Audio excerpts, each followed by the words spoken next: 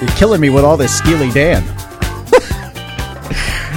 Oh, the Bee Gees. I love the Bee Gees. You know, I was out yesterday. I ran into someone.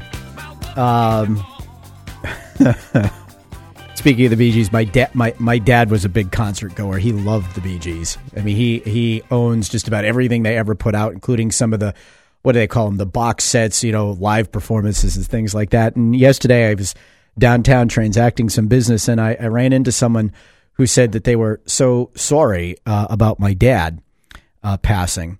And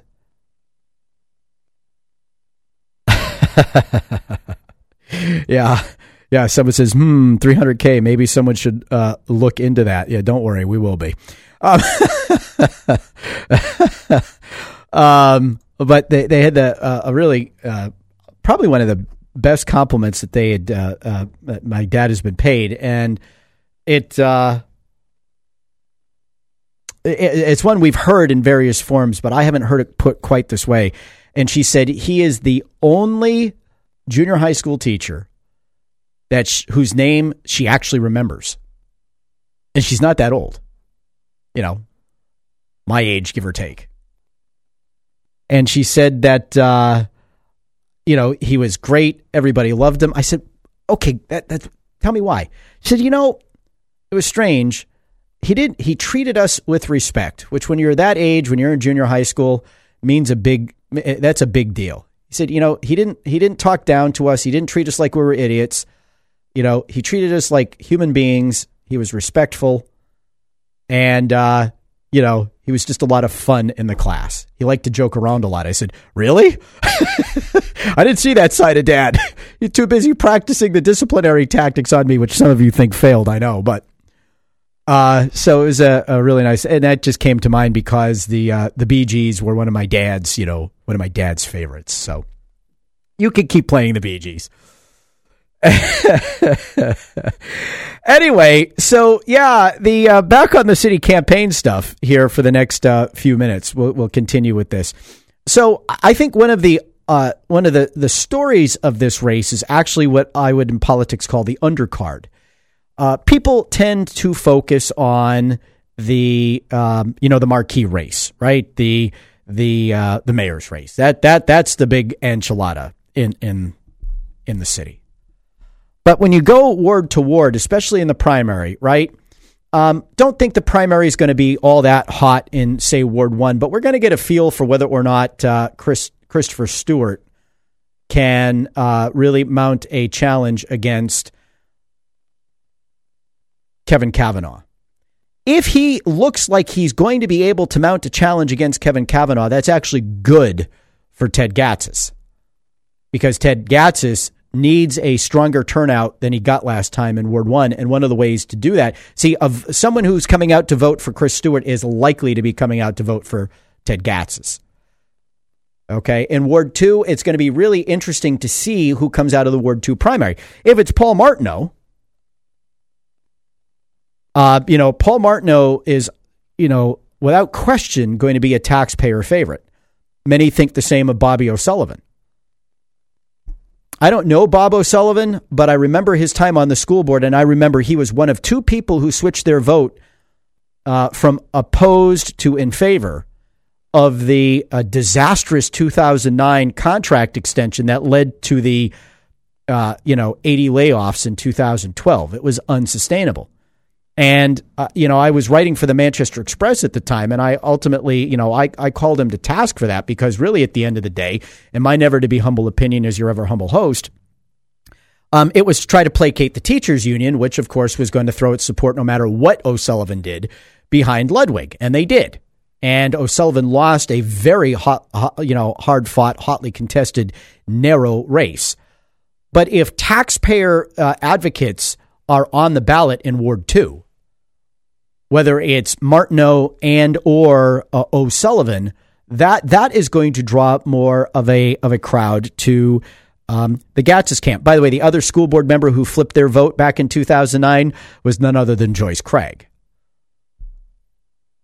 So Craig and O'Sullivan flipped their votes. It went from one vote against to one vote in favor because they flipped their votes. Ward 3, the Baines Long race is a big race. Pat Long, chairman of the board, long-term alderman. Pat and I agree on many things. We disagree on others.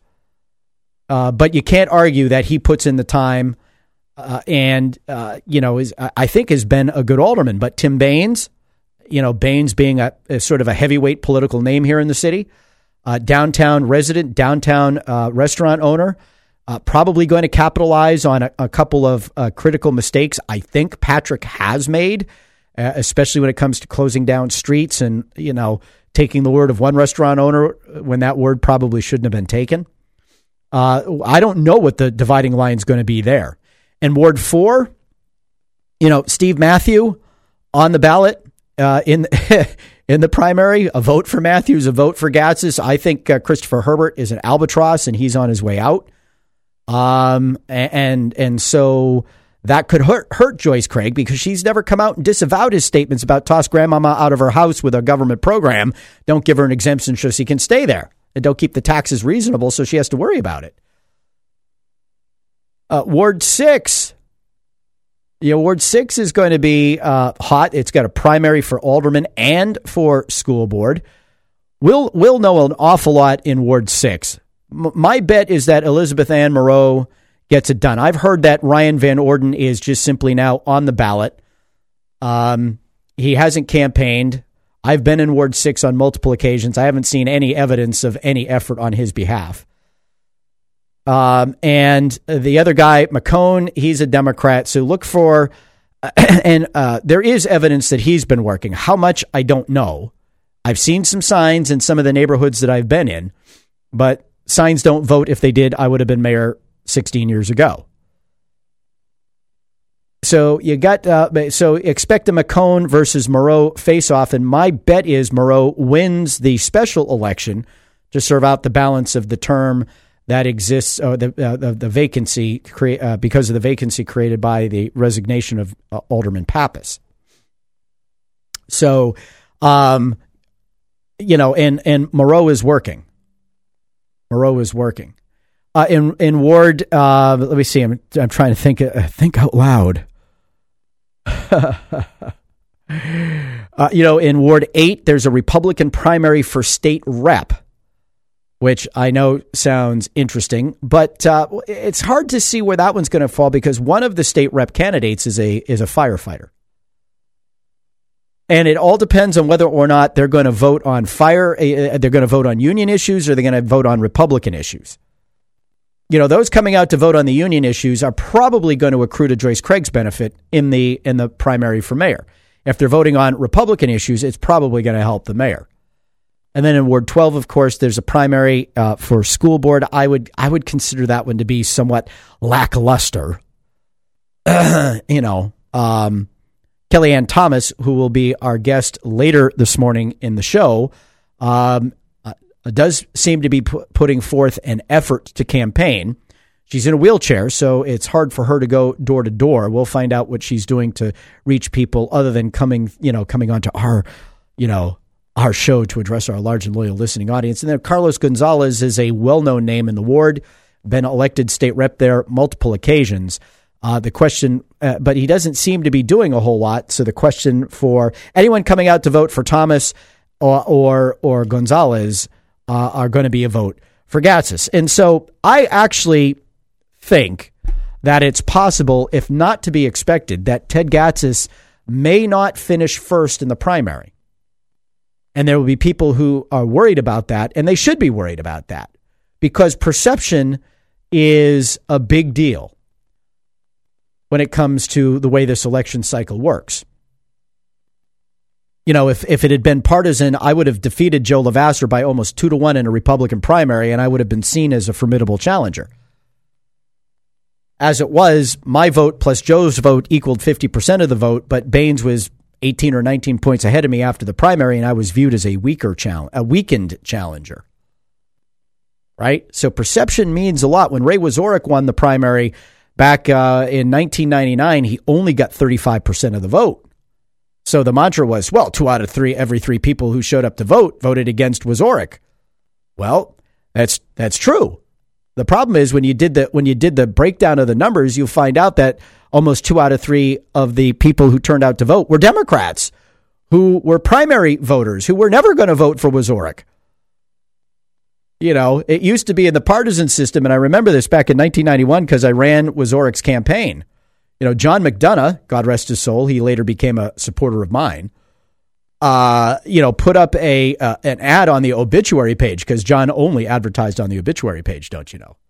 McDonough thrashes Wazorek in Queen City primary. John got like over 7,000 votes in the primary to Wazorek's 2,700. Because that's, the nature of primaries, right? The party faithful go out. Well, the party faithful on the Democratic side has always been much bigger than the party faithful on the Republican side in this city, especially in city elections. Well, Wazorek went on to win that election 12,000 to 8,000. And that can still happen today. So when people are trying to assess the mayor's race, both in the primary and in the general, they have to take a look at the undercard. They have to take a look at the races for school board and the races for alderman, because the poll power of the candidates in those lower down ballot races are going to have an effect. Just like it's a symbiotic relationship, but they are going to have an effect on the top of the ticket. And the more competitive the down ballot races are for the Republicans and the conservatives and the taxpayer aligned folks, the better it's going to be across the board. This is Gerard at Large.